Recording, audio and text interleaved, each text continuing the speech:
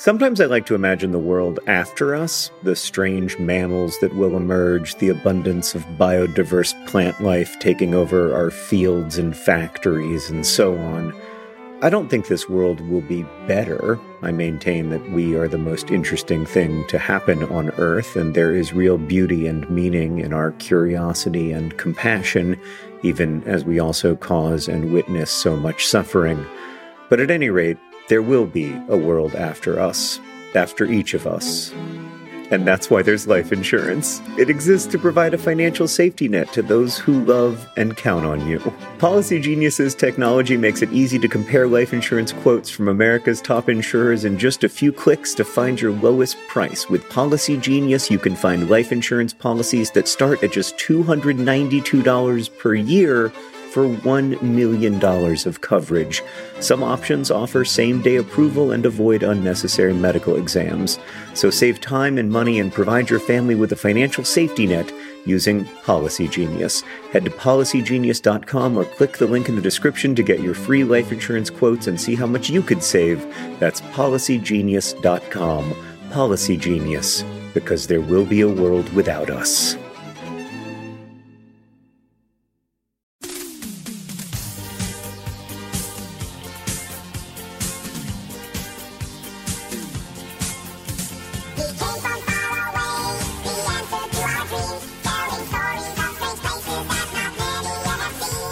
Hank, that is not the usual theme music to Dear Hank and John. Do you know what you just heard? It was Chipmunks.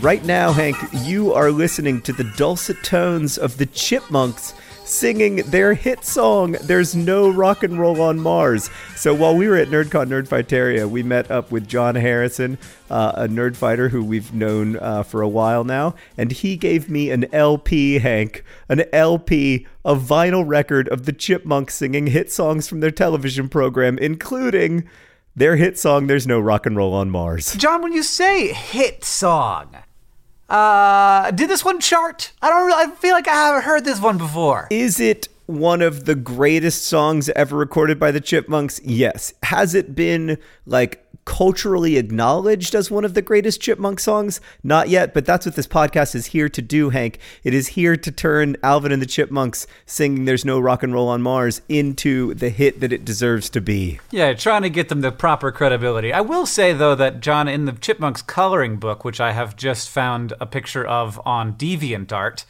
Alvin, Simon, and Theodore are playing soccer on Mars while singing There's No Rock and Roll on Mars because there is no beat among the stars.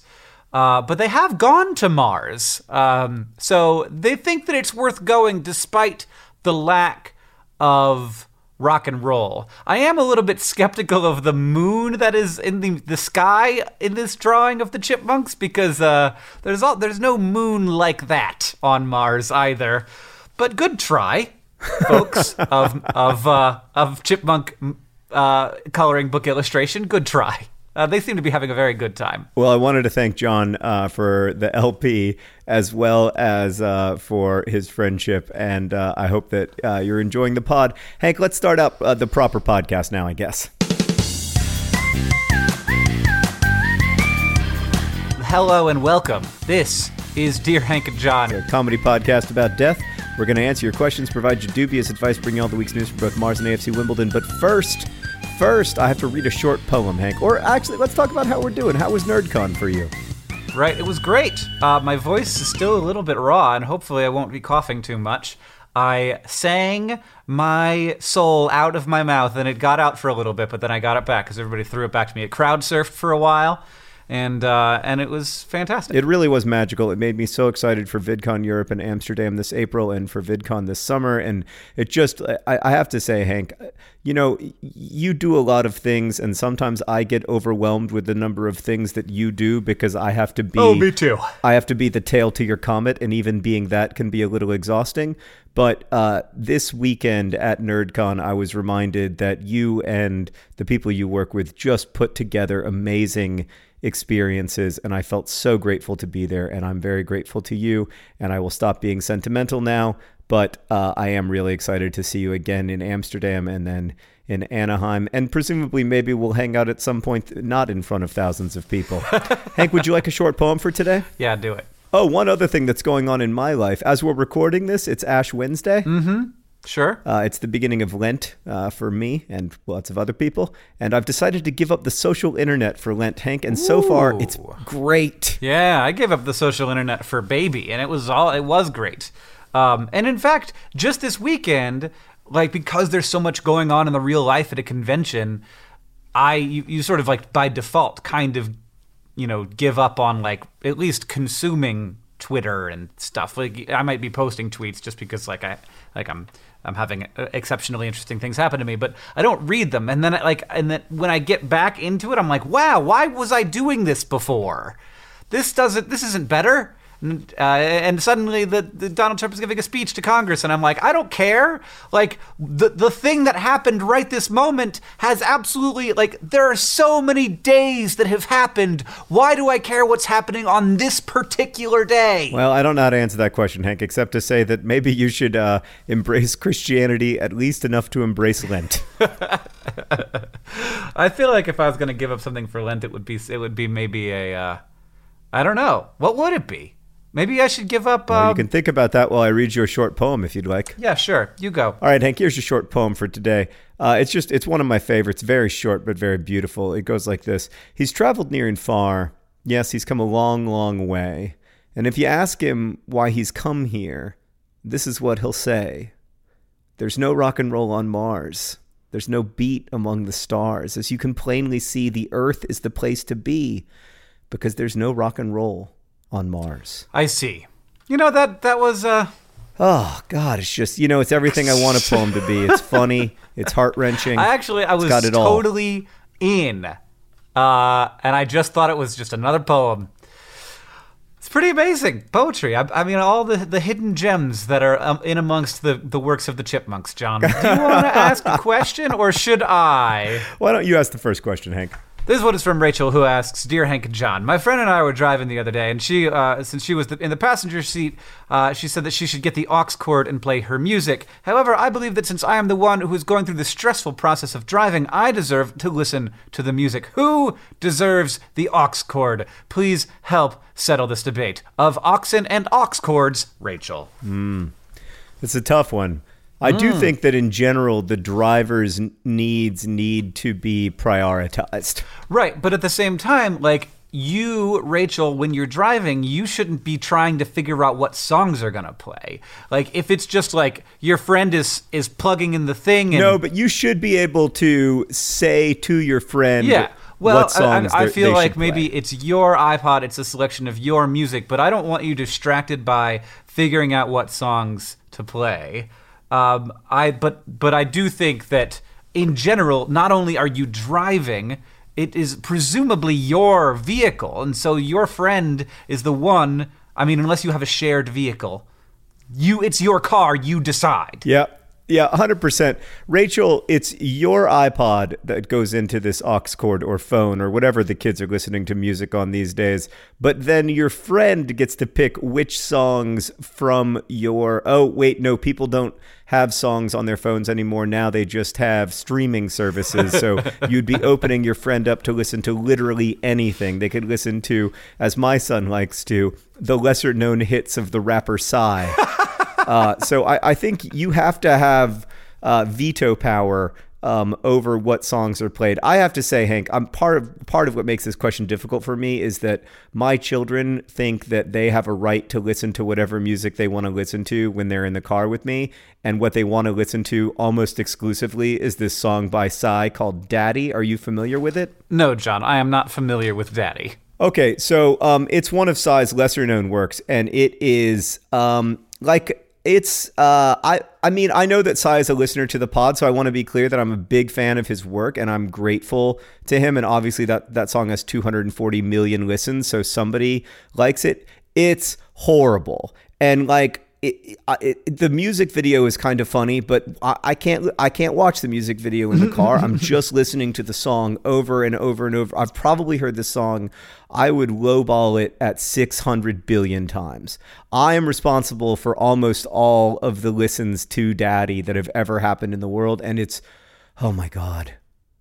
Oh my God. If I and they just think, oh, it's our car, but it's not. It's my car. Right. Yes. You should definitely before you let your children in the car, have them sign a piece of paper that says, "This is not my car," or just have them say it out loud, because I don't know if they can write yet. But just say, "Daddy, this is not my car." Yeah. Alice can't really sign her name yet as such, but I mean, in general, they just I love my children, but they don't have great taste in music at the moment. Which is weird, because like you would think that since I'm pretty into the Chipmunks, that like we could maybe find some common ground, but somehow we can't. Hank, we've got another question. This one comes from Ryan. Apparently he's a real Ryan, although I have not seen a driver's license, so it's impossible to know for sure. But Ryan writes, "Dear John and Hank, since the universe is expanding, what does that mean for the space that we occupy? Am I getting larger in ways unrelated to weight gain? Why do we not notice that we are all inflating like balloons?" Nouns and other nouns, Ryan. Yes, Ryan, which sounds like something someone not named Ryan would say, although I'm inclined to believe that this is a Ryan. In the future, if you want to email us and get your question answered, the first thing you want to be is a Ryan, and you want to be able to definitely identify yourself as a Ryan in some way that's extremely compelling to us. Yes. You can go ahead and send proof along. That'd be absolutely fine. Now, the question... We got a lot of false Ryans out there. So situation, John. Universe is expanding, but we are not. Is that okay with you? It seems wrong. Do you need it explained? Do you need to explain more deeply than that? I thought I was part of the universe. You are part of the universe, but the universe is expanding, but the forces that hold atoms together are not changing. And so the atoms are held together as tightly and in the same size, and all of the other chemical and atomic interactions are happening on a much different scale, and also gravity, and also all of these forces. Those forces stay the same. So the universe is expanding, but individual elements of the universe are not expanding. Are some individual elements of the universe expanding? Well, I mean, basically, if something is traveling apart, like things that are moving apart from each other, they move differently than they would if the universe weren't expanding, because goodness, this is above my pay grade, John. So galaxies seem to stay the same size pretty much, but superclusters, which are like galaxies of galaxies, like big clusters of galaxies, they are expanding a little bit, but they don't expand as much as the universe is, because there's gravity holding them together. So it's really the space, like the space between the galaxies that we can really see expanding, because because the things between, but with that stuff in between them, are so far apart that they basically don't affect each other anymore. And so you can really see the effect of the expanse of the universe. But again, not really a thing I know. So one of the things that I like to think about when I really want my head to hurt is that there are 100 billion stars in our galaxy, the Milky Way, or somewhere around there, and there are at least 100 billion galaxies in the universe. So like our neighborhood has 100 billion stars, which is one neighborhood out of 100 billion neighborhoods. So that makes me feel like I definitely get how stuff's happening on a few different scales, you know? Like, well, in general, like we've realized things about the universe that are like, oh, okay, maybe we should just think about what's happening here, because when we look up there, it's like, oh, wow, that's weird. That's super cool. But I don't want to think about it too much, because it makes me wonder, like, what am I? And do I, like, well, okay, that's outside of the scale of our ability to really comprehend. Yeah, like one of the ones that I'm fond of is that it doesn't really do any good to think about what happened before the Big Bang, because there was no time, at least as we understand it. So whatever. Yeah. There was no before the Big Bang, because time started then. Right. Bro, that's such a, but to me, from not coming from a science background, coming from like a humanities background, that's such a cop out to be like, oh no, you don't understand. The Big Bang also created time. Well, like that, I'm sure that's true, but it's too weird for me to accept. But it does really sound like, oh, you wanted to know the answer to this question? Oh, well, that thing doesn't exist. There's no answer to that question. Ha ha ha, done. Yeah, it's like the Zen Buddhist masters used to say that there's no answer to the question because it's a question wrongly put. I have a related question, though, for you, Hank, which also might be a question wrongly put for all I know. This question comes from Megan, who writes, Dear Green Brothers, recently in a SciShow video, Hank mentioned the Big Bang in reference to it creating radio wave interfering waves that still exist to this day. I could have sworn that I read somewhere that the Big Bang was disproven as a possible theory to how our universe or galaxy came to be. I know that for religious reasons, some people don't believe in the Big Bang, and perhaps they could have spread this, but I thought it was disproven by scientists. I guess my question would have to be, Big Bang, do you believe it happened? And has it been disproven? Simply, Megan. Again, above my pay grade, there continues to be discussion. Based on sort of like based on the available data, it seems very, very, very likely that the Big Bang was a thing. Like, we can see the evidence of it having happened. Everything is radiating out from like a central point, kind of. And if you trace all that back, then it indeed looks like it traces back to a moment when everything was sort of compressed into an infinitesimally tiny little piece of space and super, super, super hot piece of space. And like sexy? Yeah, just very, very attractive to the average human. Yeah. And super symmetrical features. So I don't know where things happen occasionally where we're like, oh, we have new data and it doesn't fit in with the Big Bang, or it even contradicts the Big Bang hypothesis.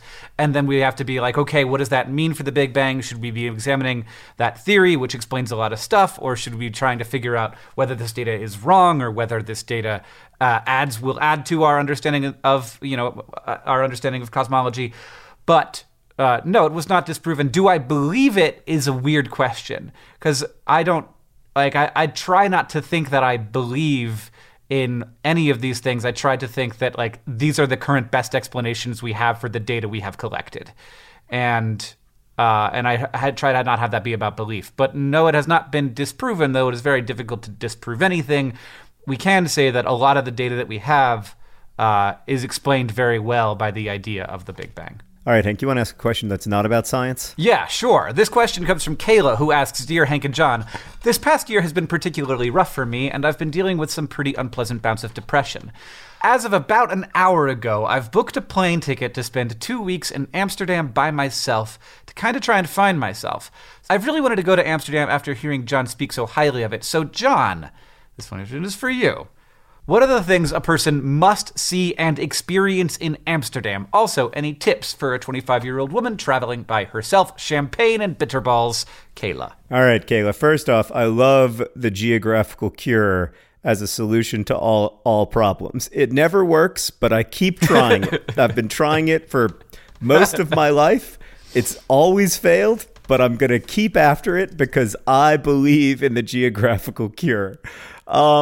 So, Hank, I once went to my somewhat hometown of Birmingham, Alabama for 2 weeks. I decided to go there to find myself in my mid-20s during a really bad period of mental health. I was going to go back to my high school haunts and walk that world and try to work on the story that was looking for Alaska and etc. And so I got a room at the Motel 6 near my old high school for, I think, 13 consecutive nights. And do you know what I did? Did you just sit around and watch TV? I did not leave the hotel room for those 13 days. That was a bad strategy in retrospect. Spending 13 days inside of the Motel 6 in Pelham, Alabama did not significantly improve my mental health.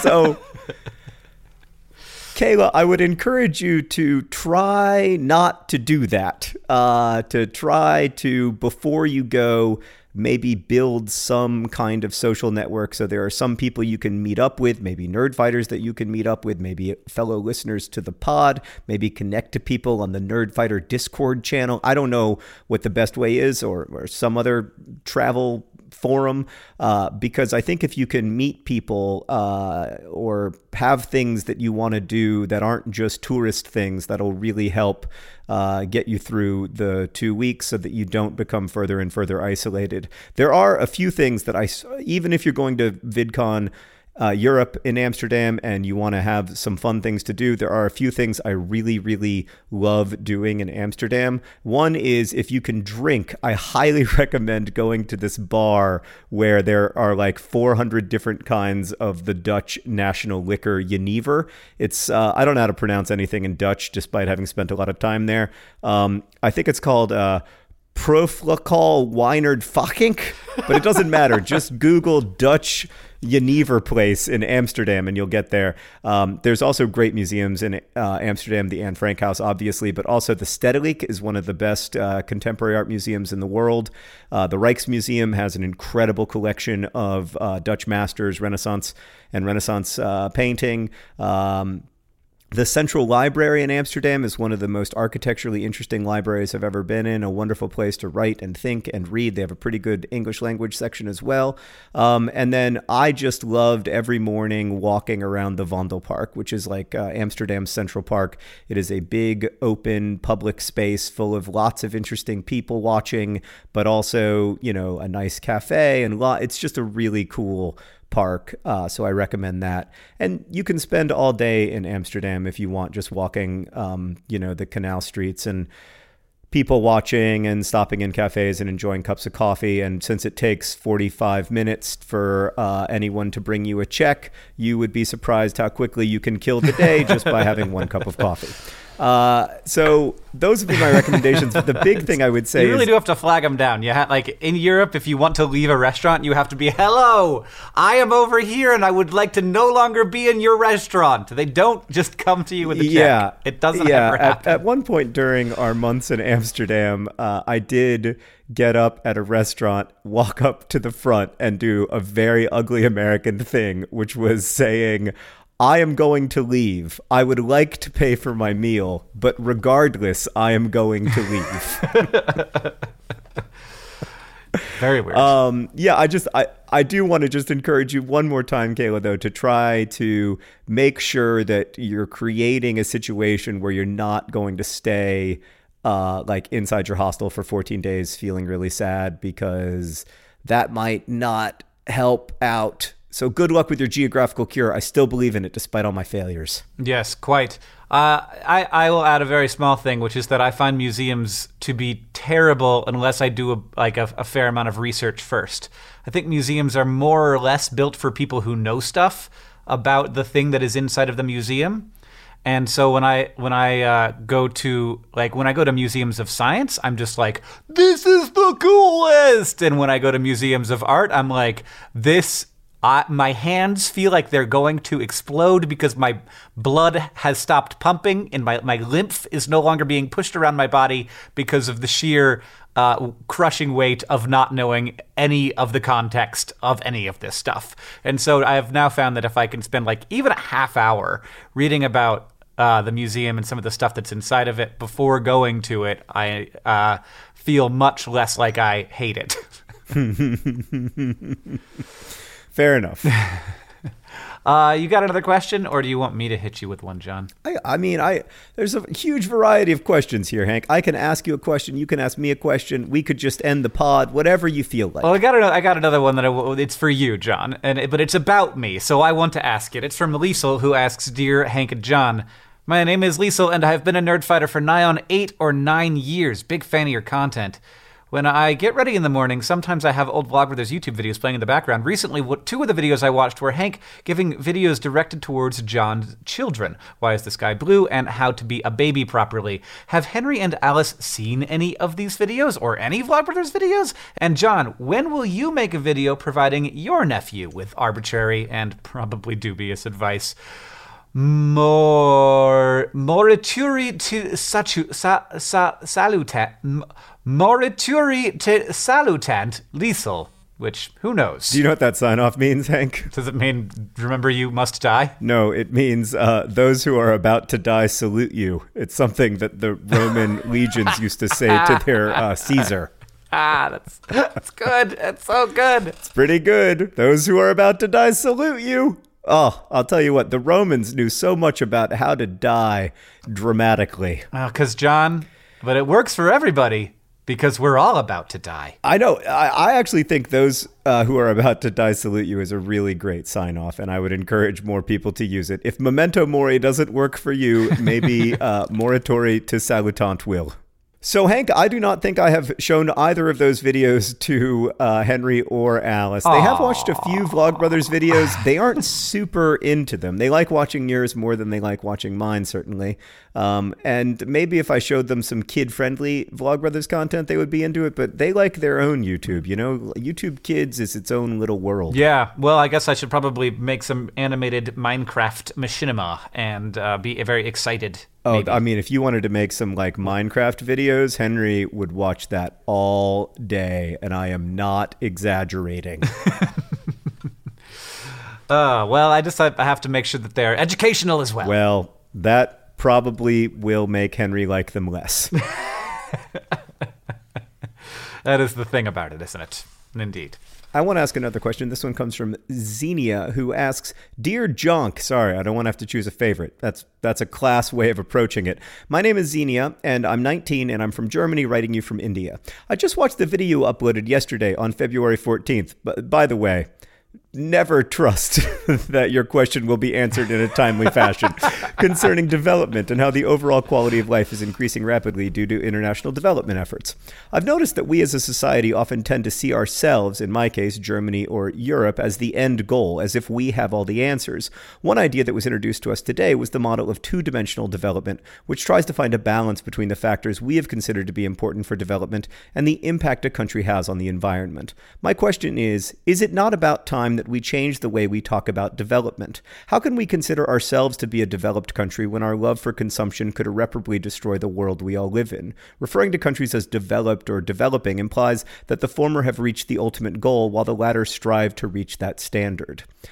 So I think this is a really interesting question, Hank, and I wanted to ask it because it brings up important points. And I do think that there's something deeply wrong with talking about developed and developing countries. Some people have started to use different phrases like rich countries, poor countries, and middle income countries, which also comes with its own set of problems because, you know, it presumes that that rich is the only good end. But that said, just as I think we have to be really careful when it comes to not imposing our definitions of success upon other communities, I also think we have to listen to other communities when they talk about the ways in which they want life to change in their communities.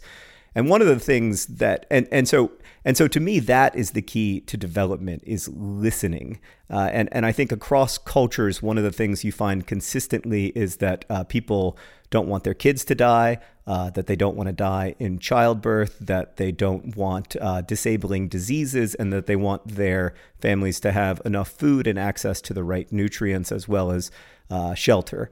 And that you do find pretty much everywhere. People want to have long, healthy, productive lives, and they want their kids to have access to education. And so when those are the foci or focuses, I don't actually know which is the right word, of development efforts, I think that they are good. And I don't want to tell other people that consumption is only for countries that are currently rich. Instead, I want to create, a world where, because we have far more people who are better educated, that means we have far more innovators who can solve big, difficult problems like the problem of energy, for instance. And I also don't want to say that only certain kinds of development should be available to other people, I think there's something a little bit wrong and paternalistic about saying only we should be allowed to be disgustingly conspicuous consumers.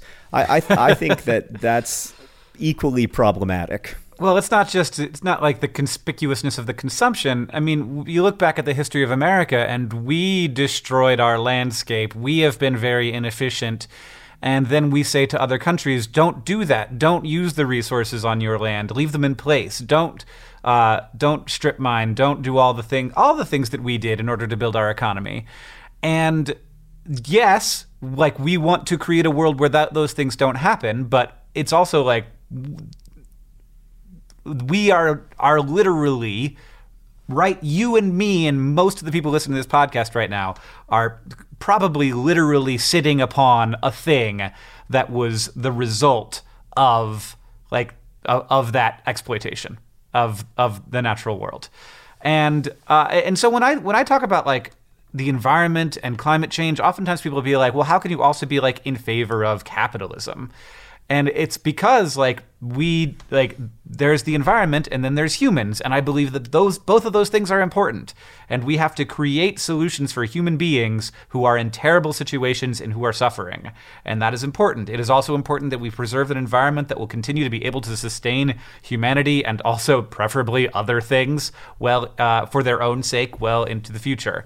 And that's hard. That's hard problems to solve. And I don't think that like we can say like don't do that without also coming with a solution to help people grow the opportunities for them and their children and their families without doing whatever that thing is. Right, and I think one of the ways we're going to find solutions to those problems is that right now we have not come even close to maximizing the number of potential innovators on Earth among humans because the vast majority of people don't have access to really good educational opportunities. And so I think with more kids in schools and more kids in school for longer, I think that you can create a virtuous cycle in which some of these energy problems can be, if not solved, then at least mitigated. And, that we may look back on this time as the time when we hopefully became highly motivated to solve these energy and consumption problems and also started to have the human resources to solve them. Yeah. But it is very complicated and it is not easy. And I think it is important to consider all the things that markets don't do well. And one of the things that markets do especially poorly is value natural resources. Well, John, I've got another question. If you think that it's time for that. It's from Elsa, who asks, Dear Hank and John, when they send people to Mars in 2028, or earlier, by the way, Elsa, do you think they will only send people of one gender? What would happen if somebody got pregnant on Mars? What would we do? Would the baby be an alien? Would it stay there? Please answer. This can't wait. Spaceships and aliens, Elsa. Elsa, it can wait. It can wait. It cannot wait, at John. least 11 years. It cannot wait. And in fact, I believe that there was just a movie about this topic that didn't do particularly well. But yes, we will send people of both genders to Mars. There has been some little bit of discussion about how it would be better to send only women to Mars because they tend to be smaller and thus easier to shoot through space, and also they consume fewer calories. And all else being equal, it's good to be shooting less stuff through space than more stuff. So maybe we'll just take a bunch of small people, but we will send both genders because we want to study the effects of space and life on Mars on both genders. Because one of the big great things about going to Mars is that you can not only have humans on the surface of Mars studying Mars, you can have those people then come home and get studied, and you can have them on the surface of Mars studying each other to make sure that we can indeed successfully and healthfully live on the surface of another planet. But I imagine everybody's going to be on birth control. Yep. That's the end of that question. Would it be hard to have a baby on Mars? John, I don't know that it would be any harder to have the baby on Mars, though certainly we have no idea. It would definitely be very problematic and worrying for the development of the baby once it's born, and I would not want to do that without I don't know. Without like animal testing, frankly, we have no idea what. So you're saying that Mars is not a good place to raise children? I'm saying Mars is not a good place to have children, and it's not the kind of place to raise your kids. In fact, it's cold as hell. So, well, that seems to me like a place that I don't want to go. Why would I want to go somewhere? It's not even going to be a good place for my family. Yeah, I mean, it is like let's stay here. We've never had... Which is a great place to raise children. In fact, it's the best place in the known universe to raise children. By far. We've never... actually, I don't know if we've done experiments on animals who are pregnant in space, but I bet we have. So, write to us about that. Well, I'm about to Google pregnant animals in space and become an expert in this field. Boom. Spaceborne animals adjust to gravity from 2013. Boom. It was a jellyfish. They took jellyfish to space. Some of those jellyfish were pregnant, and their jellyfish children were born and raised in zero gravity, and everything worked out better than expected. So we'll be fine. I think that... You know what they say? What goes for jellyfish always goes for humans. We've done it with rats too, but this article is very long, and I'm not going to read it right now. It has a quote from the main scientist. Quote, "I was exposed to the space bug and I got it bad." I don't know if that's a reference to like when they were in space and they had some kind of flu, but it sounds terrible. I want to avoid space bugs at all costs. God, I'm so entirely content to stay here on the planet Earth and just explore its majesty. All right, Hank, I got another question for you. Are you ready? I'm ready. Or are you still reading about pregnant rats? Pregnant space rats! Pregnant Space Rats is a pretty good name for a band.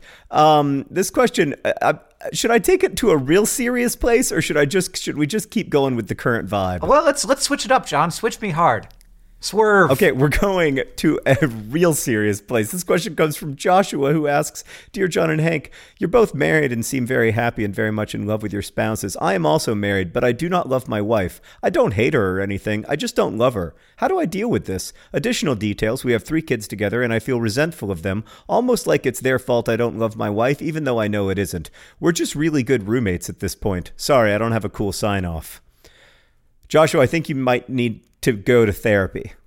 I think like you should go to therapy because I think probably a lot of what's happening is maybe not about your children or your spouse, but about stuff that's happening with you. And I wouldn't discount also going to therapy with your spouse. Right, I would do both if you have access to good mental health care. Yeah, I mean, the therapist could help you develop a cool sign-off, but I think that there are more substantial worries at this point. I think we've got 3 problems. The first problem, and the one that's probably easiest to solve, is the not having a cool sign-off problem, because we've just discovered one. Right. Yes.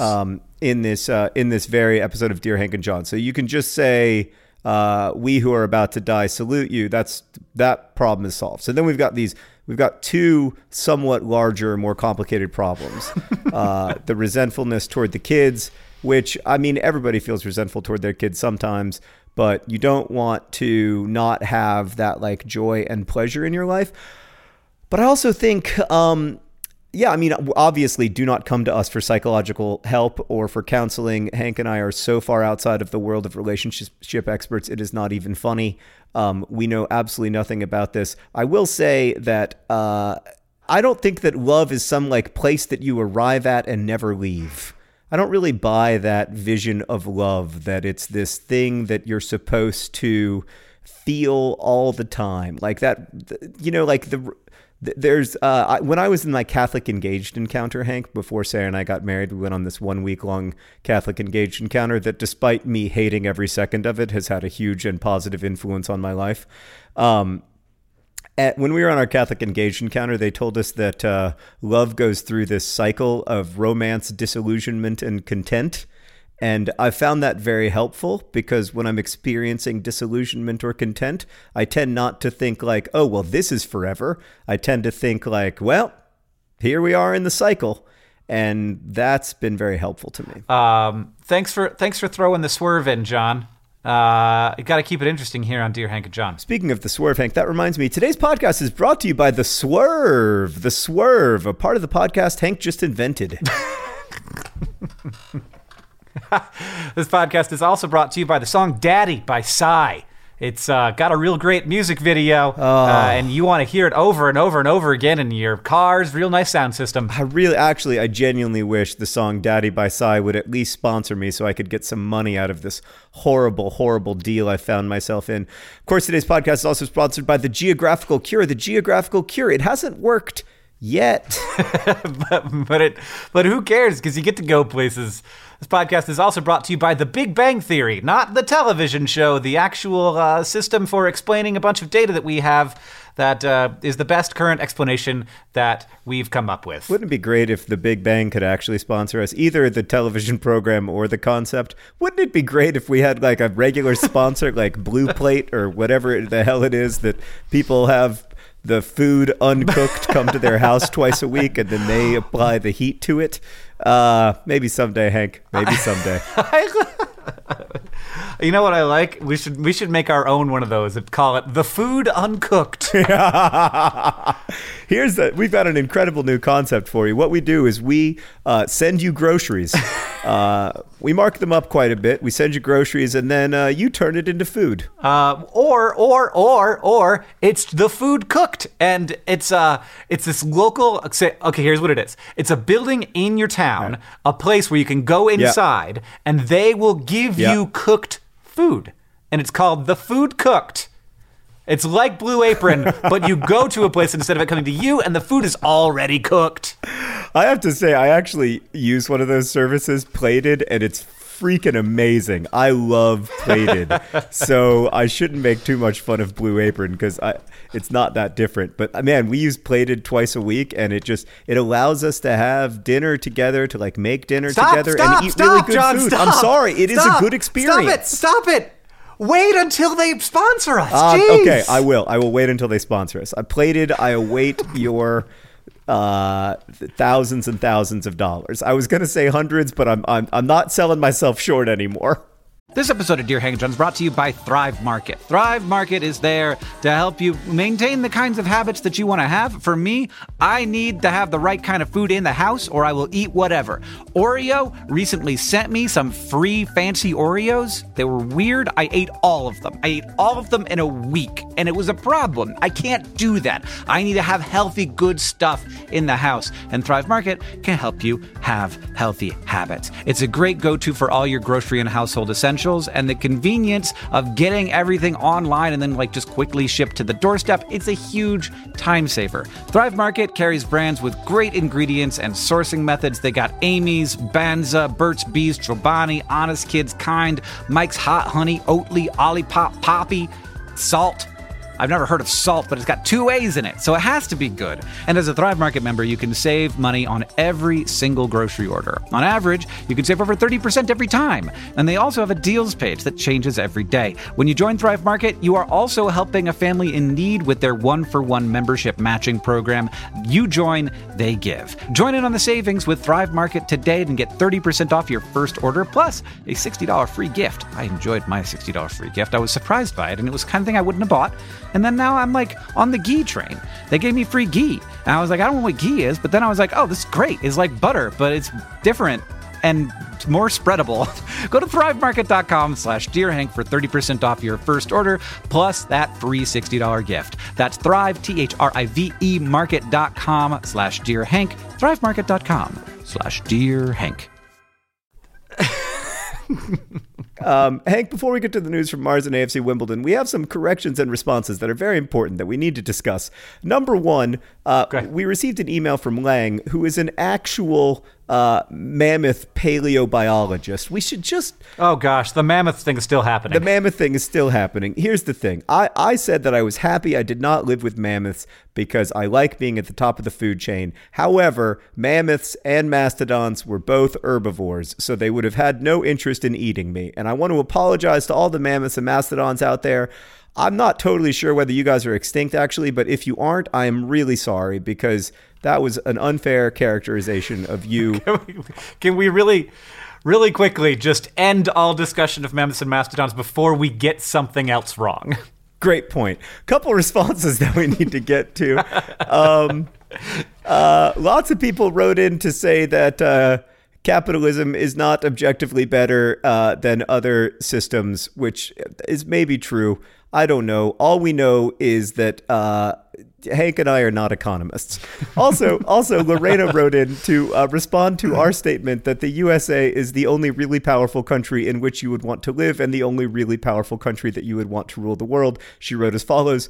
You guys answered this question about how the USA is the only powerful country you'd want to live in, and I admit that sometimes I forget about how you still have this huge American pride, so suddenly I got a little sad, because I look up to you so much, but I think that the USA is one of the meanest and most annoying countries out there. It helped military governments in Latin America, and we still suffer from this. There are more reasons, but that one strikes me the most. Yeah. I would rather have my country be influenced by Finland, Norway, or Denmark than the USA. Brazilian girl and frustration, Lorena. Lorena, I want to be absolutely clear about something. We would also rather have the world be influenced by Finland, Norway, or Denmark. We just weren't counting Finland, Norway, or Denmark in our category of powerful countries. I think Hank and I were thinking of 3 countries, China, Russia, and the United States. Yes, that's correct. Also, you are absolutely right that the United States has been a foreign policy disaster in Latin America for a long time. Yeah. And full stop. Full stop. But yes, please, Norway, become the most powerful country in the world. Start spending 34% of your GDP on defense, and please just take us over. Hey, they got a pretty good army there in Norway. I think they have compulsory service still. There's also an email from Madeline, Hank, that I wanted to get to because it just has my favorite quote that I've read in many years. She writes, Dear John and Hank, I'm not seeking dubious advice. I was just listening to your discussion about how activism can be a frustratingly long process, and it made me want to share something I found recently in Olive Schreiner's 1911 book, Women and Labor. I'm just going to read you this quote, Hank, because I think it may stick with some of our listeners the way it stuck with me and with Madeline. I would like to say to the men and women of the generations which will come after us, you will look back at us with astonishment. You will wonder at passionate struggles that accomplished so little, at the, to you, obvious paths to attain our ends which we did not take, at the intolerable evils before which it will seem to you we sat down passive, at the great truths staring us in the face which we failed to see, at the great truths we grasped at but could not get our fingers quite round. You will marvel at the labor that ended in so little. But what you will never know is how it was thinking of you and for you that we struggled as we did and accomplished the little which we have done, that it was in the thought of your larger realization and fuller life that we have found consolation for the futilities of our own. All I aspire to be and was not comforts me. I just thought that was fantastic. That's good. That's it. That's all. I just wanted to read that. Thank you, Madeline, for sending that in. Thanks to everybody who emailed us and all the things we didn't respond to. I'm so sorry. But hey, we have to get to the news from Mars and AFC Wimbledon. That's right, John. We got some news from Mars. It's a paper published in the journal Nature. And I'm just going to read you the abstract because I can. And I know you want to hear it. Abstract. A major knowledge gap exists on how eruptive compositions of a single Martian volcano province change over time. Here we seek to fill that gap by assessing the compositional evolution of Elysium, a major Martian volcanic province. A unique geochemical signature overlaps with the southern flows of this volcano, which provides the context for this study of variability of Martian magmatism. The southeastern lava fields of Elysium Planitia show distinct chemistry in the shallow subsurface down to several decimeters, relative to the rest of the Martian mid to low latitudes average crust, and flows in the northwest Elysium. By impact crater counting chronology, we estimated the age of the southeastern province to be 0.5 plus or minus 0.08 GA younger than the northwestern fields. This study of the geochemical and temporal differences between the northwest southwestern and southeastern Elysium lava fields, is the first to demonstrate compositional variation within a single volcanic province on Mars. We interpret the geochemical and temporal differences between the southeast and northwest lava fields to be consistent with primary magmatic processes such as mantle heterogeneity or change in depth of melt formation within the Martian mantle due to crustal loading. It's very exciting, John. Oh, that's great. The best part about that is that nobody's going to hear the news from AFC Wimbledon because everybody turned off the podcast.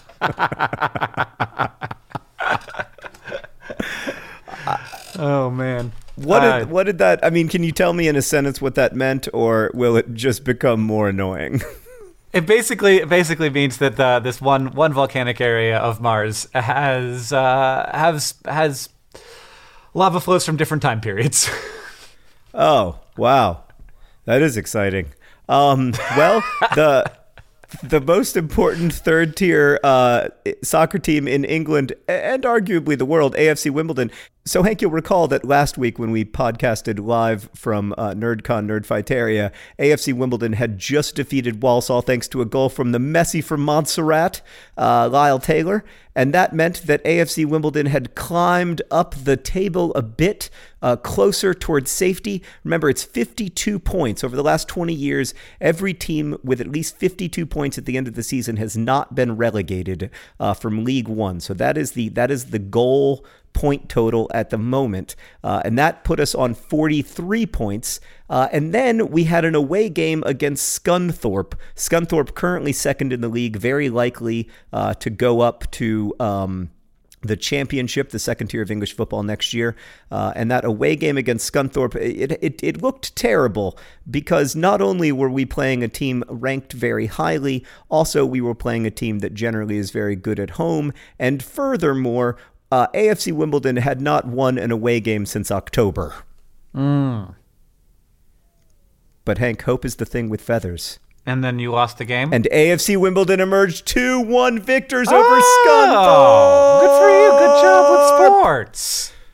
We won a game away from home in 2017. It was incredible. It was thrilling. It was everything that you could want it to be. AFC Wimbledon went up 1-0. Dom Polian scored a goal, and then I think he did anyway. And then he definitely scored the second goal, and Scunthorpe scored a goal in like the 85th minute, but it was not enough. AFC Wimbledon 2-1 victors. Suddenly, from a nervous-making position, 40 points after 32 games, suddenly AFC Wimbledon are back in 12th place, 46 points after 34 games, now just 6 points away from that magical number 52. And at this point, honestly, looking up the table more than looking down. All right.